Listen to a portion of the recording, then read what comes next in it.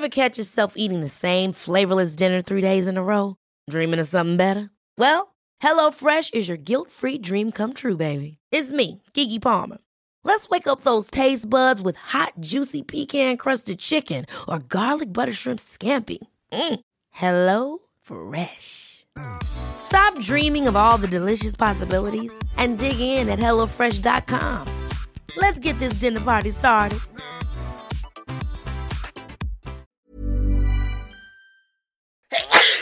Ih, jorok banget sih lu. Bersin sembarangan. Abisnya cari masker sekarang susah, bro. Walaupun nyari masker sekarang susah, lo tetap harus perhatiin lingkungan sekitar lo, bro. Jangan cuma mentingin diri sendiri. Apalagi sekarang virus corona gampang nyebar loh. Oh sorry, ini jadi pembelajaran buat gua. Lain kali gua bawa sapu tangan deh. Gak cuma itu aja, lo juga harus rajin cuci tangan ya sehabis melakukan aktivitas apapun dari luar. Wah, makasih banget infonya, bro. Mulai sekarang gua akan rajin cuci tangan deh. Layanan informasi kesehatan ini dipersembahkan oleh Hydran Podcast Network. Dengerin podcast di rumah aja. Hydran Podcast Network. Selamat datang kembali di podcast Hydran bareng gua Putu.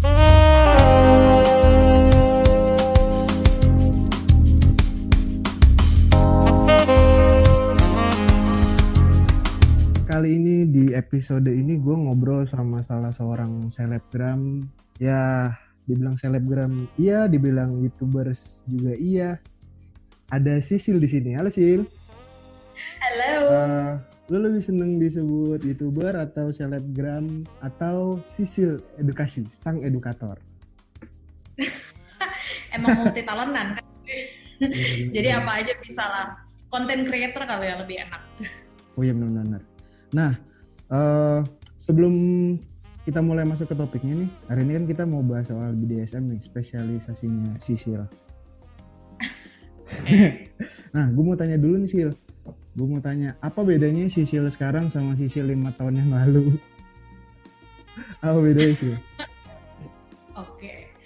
Sisil 5 tahun yang lalu sama sekarang. Bedanya mungkin di pola pikir kali ya. Pola pikir dan aktivitasnya pas dulu gitu. Karena kan dulu kan gue masih kuliah gitu. Terus juga bukan keterbatasan sih. Apa sih, mungkin lingkungannya juga beda gitu ketika gue kuliah gitu kan.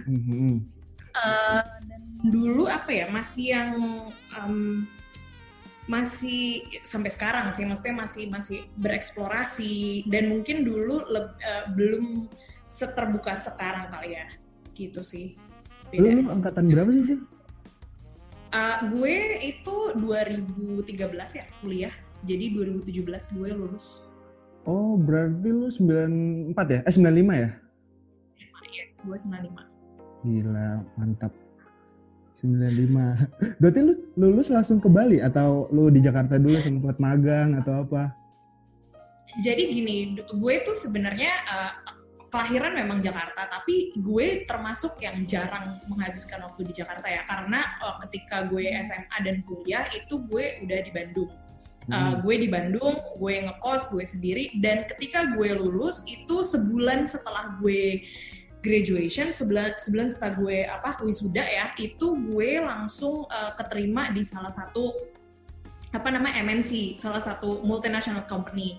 Waktu itu dia memang kayak HQ-nya kayak office utamanya itu di Jakarta, tapi gue waktu itu dikirim untuk ngambil daerah Surabaya. Jadi ketika gue lulus, gue sebentar cuma sekitar sebulanan di Jakarta karena waktu itu ada training juga dan orang tua gue kebetulan di sana juga kan. Jadi kayak gue tinggal di rumah, gue training, dan abis itu gue langsung kerja di Surabaya. Itu di Surabaya gue hampir setahun gitu. Abis itu balik Jakarta, dan waktu itu gue memang akhirnya diberhentikan, dipecat lah gitu dari si kantor ini. Akhirnya setelah gue menyelesaikan pekerjaan di sana, akhirnya gue langsung ke Bali sih, pindah. Waktu itu tujuannya gue ke Bali tuh cuman buat liburan sebenarnya, tapi ya udah nyangkut aja deh sampai sekarang. Paham. Berarti gini, lu kan dari Jakarta ke Bali nih, lu tuh dulu sama sekarang itu liarnya setelah pindah ke Bali atau emang lu udah di Jakarta sih?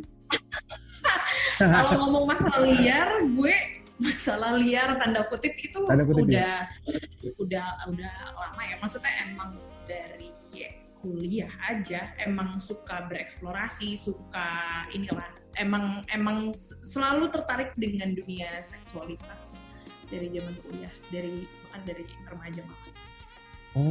Gitu sih. Berarti emang dari Cuma Jakarta. udah ya? mulai kayak bahasanya liar banget ya. Maksudnya mulai mungkin main-main, ketemu orang gitu ya, kayak gitu-gitu itu udah mulai dari kuliah sih. Gitu. Oh, baru lalu ada di Bali tuh makin membuka lagi pikiran lu dan pengalaman lu makin yang nambah jauh gitu nggak sih? Gue nggak tahu ya, mungkin kalau lu kerjanya di Jakarta doang nggak akan, iya nggak sih? Iya, lu ngerasa gitu nggak sih? Apa? Kalau lu di Jakarta, maksudnya lu nggak di Bali nih sama sekali nggak pindah, lu di Jakarta aja, mungkin lu nggak akan kayak di Bali gitu, beda kan? Atau lu, oh ya emang gue kayak gini, mau di Jakarta, mau di Surabaya.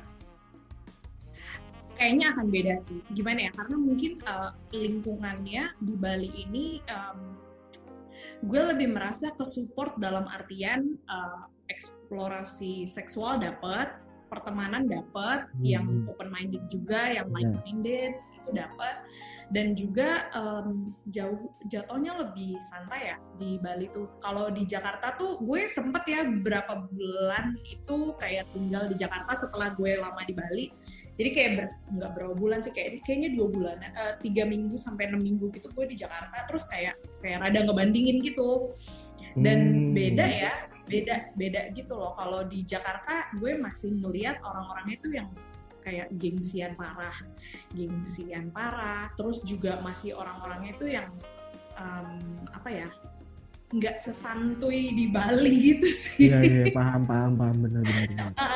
Gitu. Terus yang ngelihat aktivitas seks itu lebih kayak gitu doang gitu. Maksudnya kayak ya udah lu cenderung one night stand, masih yang kayak gitu sih, cenderung yang masih ngelihat seks itu untuk cuman one night stand, terus yang enggak yang nggak mau nge-maintain friendship ketika lu dari dating app kayak gitu sih. Jadi cenderung one night stand masih yang kayak gitu, masih yang benar-benar kasual yang gitu doang gitu. Lu tuh dulu sih, Sil, dulu lu kuliah jurusan apa sih? Gue anak ekonomi. Akun? Manajemen. Oh, oke. Pas lah ya, berarti sekarang manajemen. Iya, pas. Entrepreneur kan contohnya. Lo punya fetish gak sih?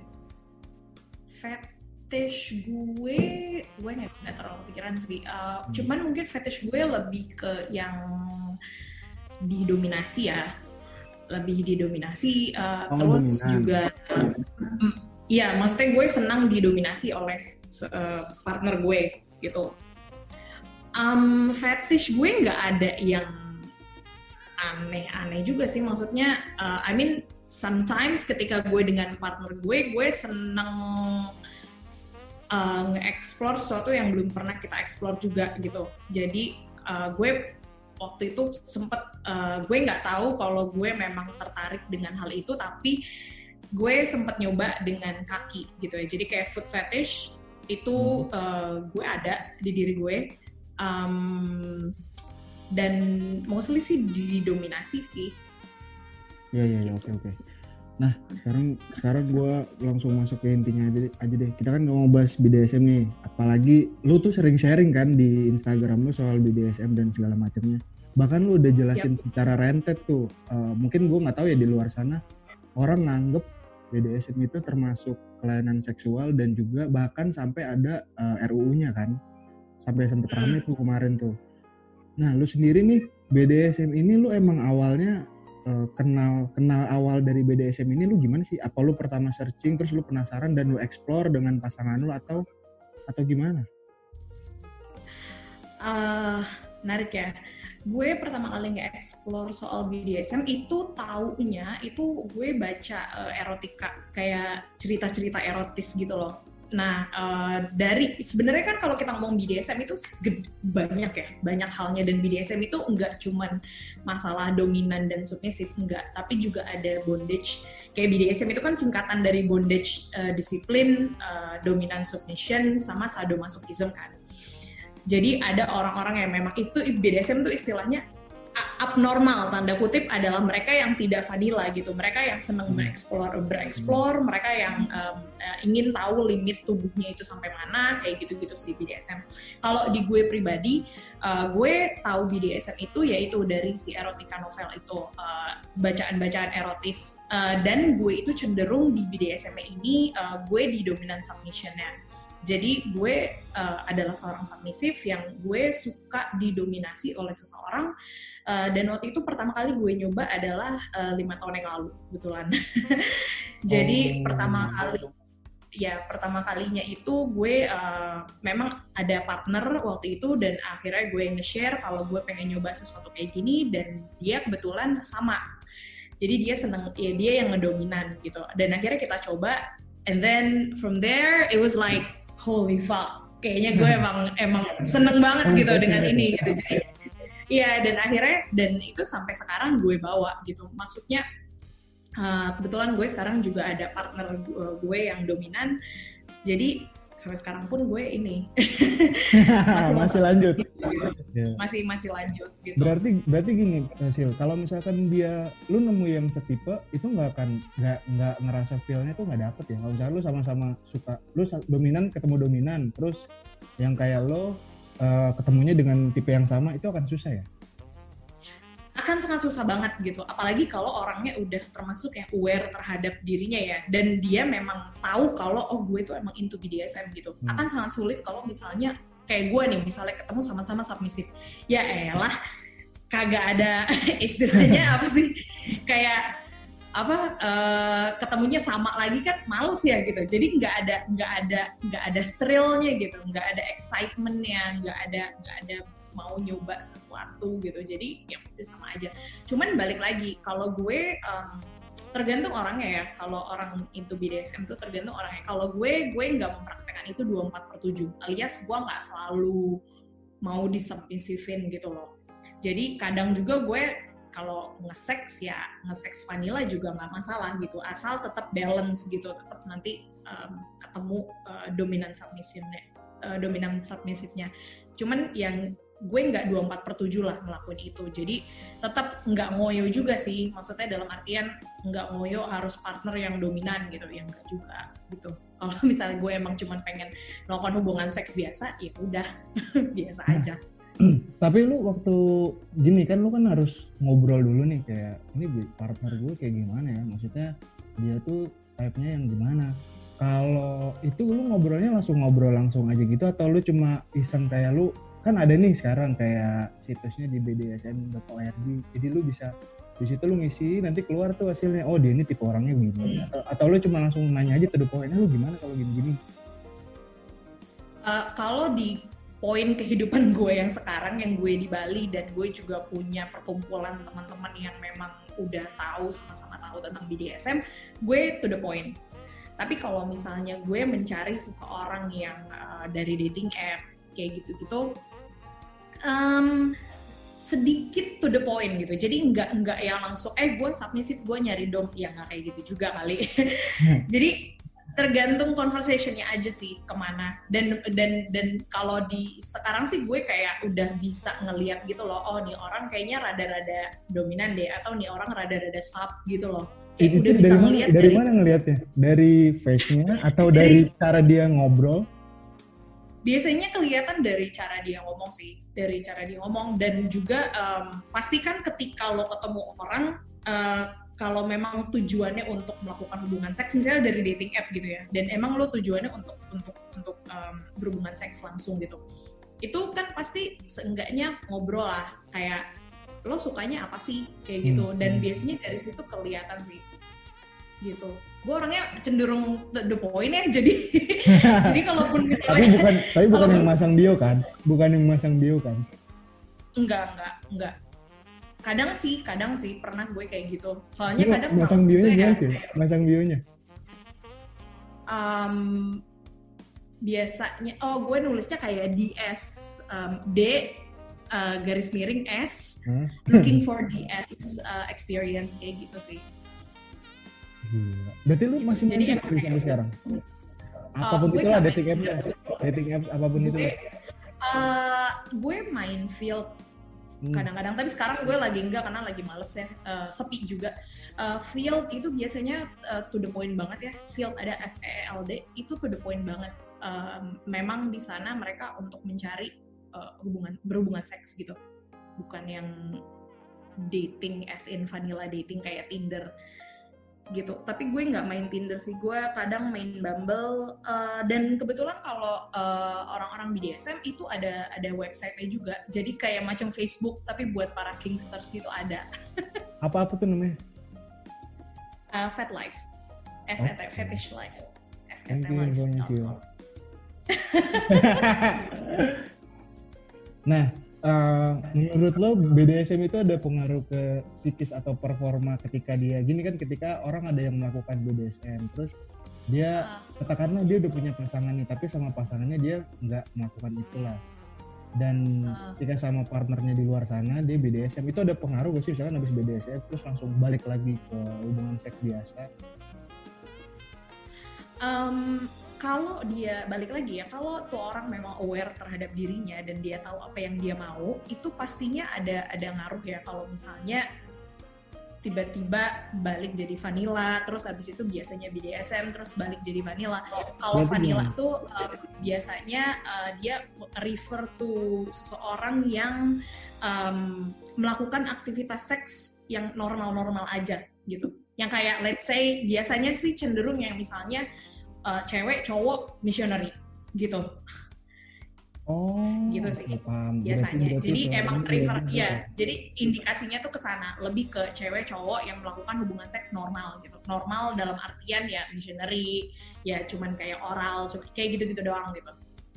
Kalau BDSM kan macem-macem ya gitu. Nah, biasanya orang yang udah sering, karena gini loh, kalau orang yang memang udah dia experience BDSM itu dia jauh lebih aware terhadap mentalnya sendiri. Jadi dia tahu apa yang dia mau, dia tahu gimana cara komunikasiinnya, dia aware terhadap dirinya, dia tahu kapan harus stop, kapan harus limit, kapan limitnya itu ada gitu dan dia harus stop.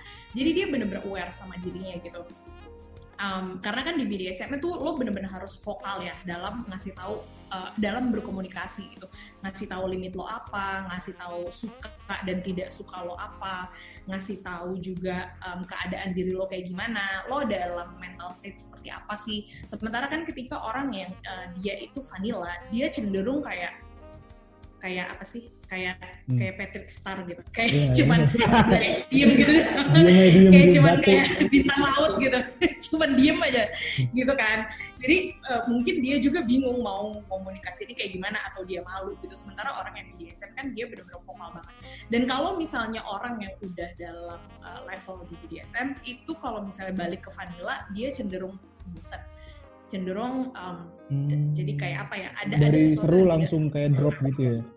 Yes, ya kayak gitu. Jadi kayak ada ketidakpuasan sih dalam, nggak tahu ya, itu definisi itu menurut gue, opini gue. Tapi mungkin ada orang yang memang fluid gitu kan, seksualitas tuh bener-bener fluid banget ya. Ada yang mungkin gue sekarang lagi temennya vanilla nih, atau kayak gue lagi nge-explore BDSM, sisi BDSM gue gitu, kayak gitu sih. Kalau misalkan gini, lo BDSM itu pernah lebih dari 2 nggak sih? Kan kalau tadi kan ngomongin BDSM berarti harus ada satu dominan, satu dia yang ibaratnya yang didominasi lah. Kalau misalkan kalau misalkan lebih dari 2, itu lu pernah ada experience soal itu nggak sih? Terus gimana sih kalau misalkan lebih dari 2 itu lu mengatur flow-nya gimana? Oke, ada istilah yang namanya switch. Itu adalah orang yang dia bisa mempraktekkan dominan dan submisif secara bersamaan atau dalam satu periode gitu.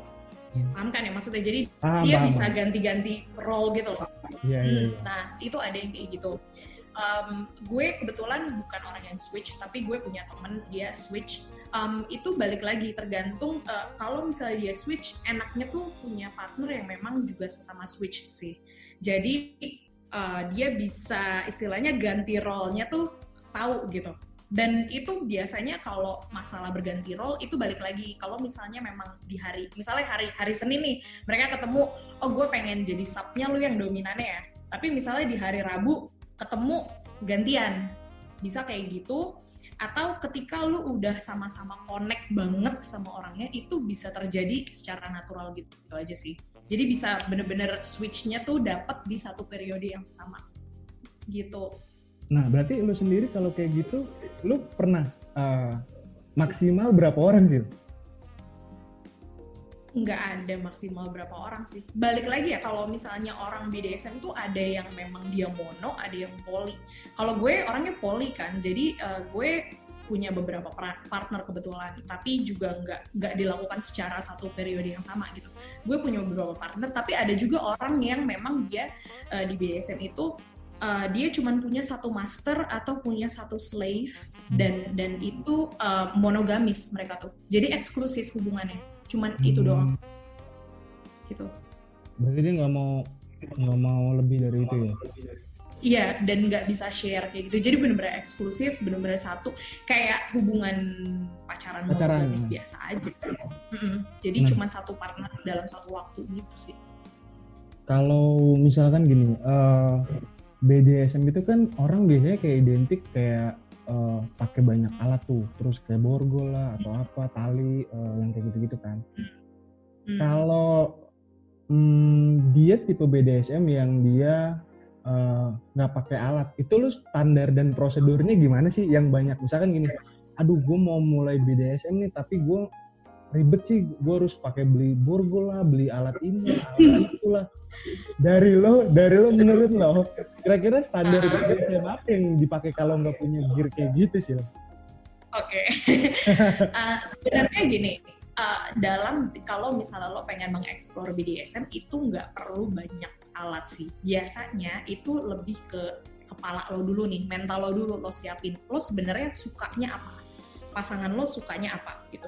Let's say di BDSM ini lo ingin mengeksplor sadomasochism lo ya. Kalau misalnya orang yang suka mukul dan orang yang suka dipukul gitu, itu kan bisa lo cuma pakai tangan doang, ya kan?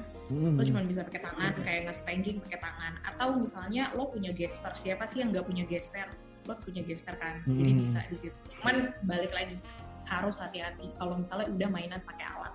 Nggak bisa sembarangan. Bahkan kalau misalnya lo mukul pantat orang, itu tuh ada teknik ya sebenarnya. Jadi nggak yang cuman mukul doang. Kayak gue di sini kebetulan ada komunitas dan itu kita terus mengedukasi orang-orang, kita suka kadang bikin workshop. Bikin seminar gitu.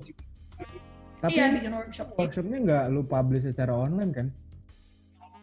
Itu benar-benar underground banget sih. Underground. Karena kita nggak mau. Iya benar-benar yang diseleksi juga orang-orangnya gitu. Jadi kalau misalnya lo memang pengen mempraktekkan kayak memukul seseorang, itu benar-benar harus hati-hati. Karena kan kalau let's say lo mukul pantat, tapi kan di atas pantat kalau udah ke bagian punggung bawah, itu kan udah ada ginjal. Betul. Kan bahaya dong kalau misalnya lo mukul bagian itu gitu. Terus juga menampar seseorang, itu kan nggak bisa lo nampar tapi ke daerah deket-deket telinga. Itu mesti hati-hati juga, karena yang ada nanti kalau lo nampar daerah situ, itu bisa budek gitu. Pecah, iya. Bisa kayak gendang telinganya bermasalah. Jadi benar-benar nampar juga harus hati-hati, mukul tuh harus hati-hati. Jadi makanya pakai alat itu harus hati-hati. Jadi apa ya? Kalau misalnya lo baru pertama kali pengen nge-explore, itu mendingan lo pelan-pelan dulu sih. Jadi jangan terlalu yang kasar.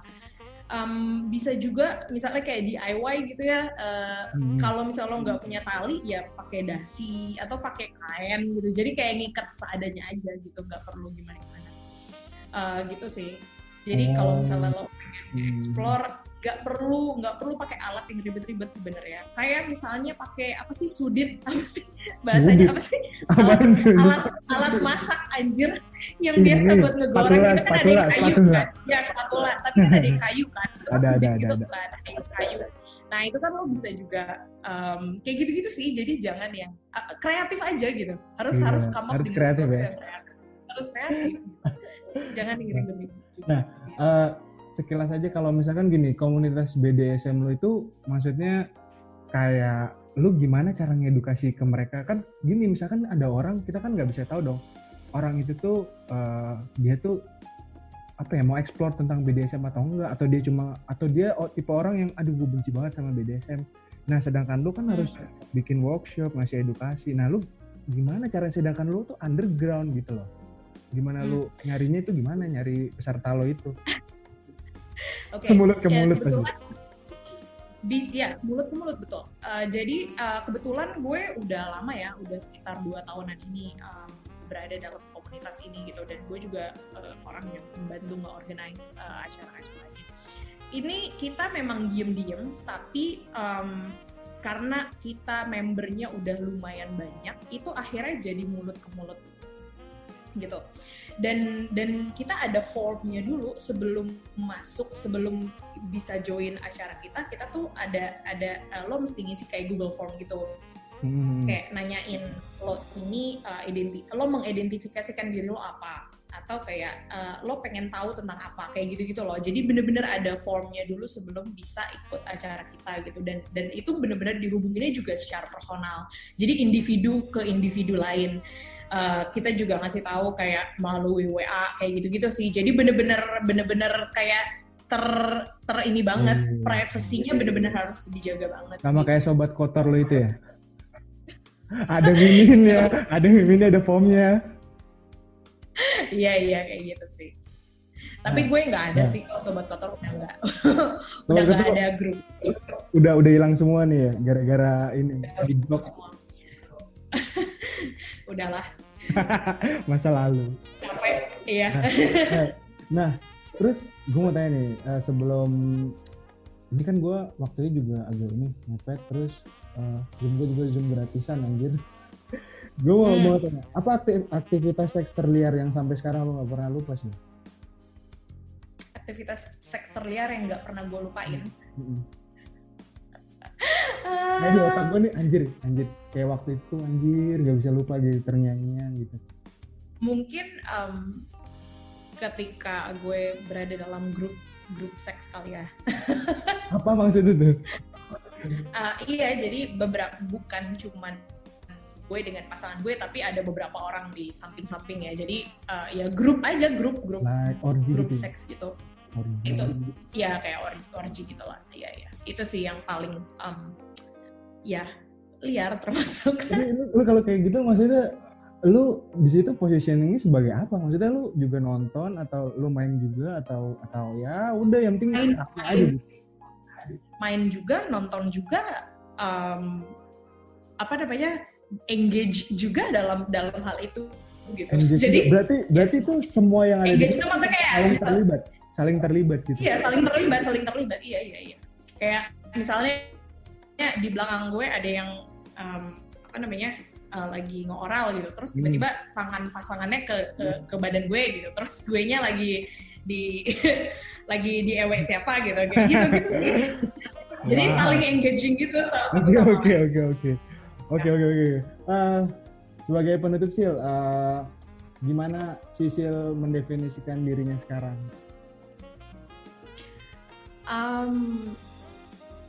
Gimana ya?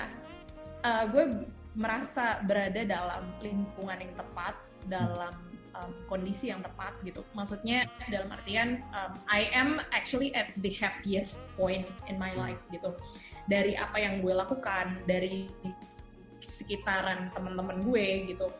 Itu gue merasa dalam wadah yang tepat gitu. Karena akhirnya gue bener-bener ngedapetin akhirnya gue bener-bener ngelakuin sesuatu yang memang gue senengin gitu, dan very passionate about gitu. Gue dengan mengedukasi orang-orang soal seks gitu, gue dengan membuka percakapan dengan orang-orang soal seks, terus juga berada dalam lingkungan teman-teman gue yang suportif, berada dalam komunitas yang suportif. Jadi gue merasa kayak I am at the right path in my life gitu. Untuk nanti kemana lagi gue belum tahu, cuman gue merasa lagi senang aja sih, di poin yang paling senang, paling pas gitu. Siap. Ya udah, thank you banget ya Sil ya. Iya, sama-sama. Nanti next time bisa ketemu lagi. Kalau gua ke Bali, wajib lah ketemu lah kita. Sip. Oke. Thank you, Sisil. Siap deh kalau gitu. Ya. Sama-sama tuh. Bye-bye. Bye. Planning for your next trip? Elevate your travel style with Quince. Quince has all the jet-setting essentials you'll want for your next getaway, like European linen, premium luggage options, buttery soft Italian leather bags, and so much more. And it's all priced at 50 to 80% less than similar brands. Plus, Quince only works with factories that use safe and ethical manufacturing practices. Pack your bags with high-quality essentials you'll be wearing for vacations to come with Quince. Go to quince.com/trip for free shipping and 365-day returns.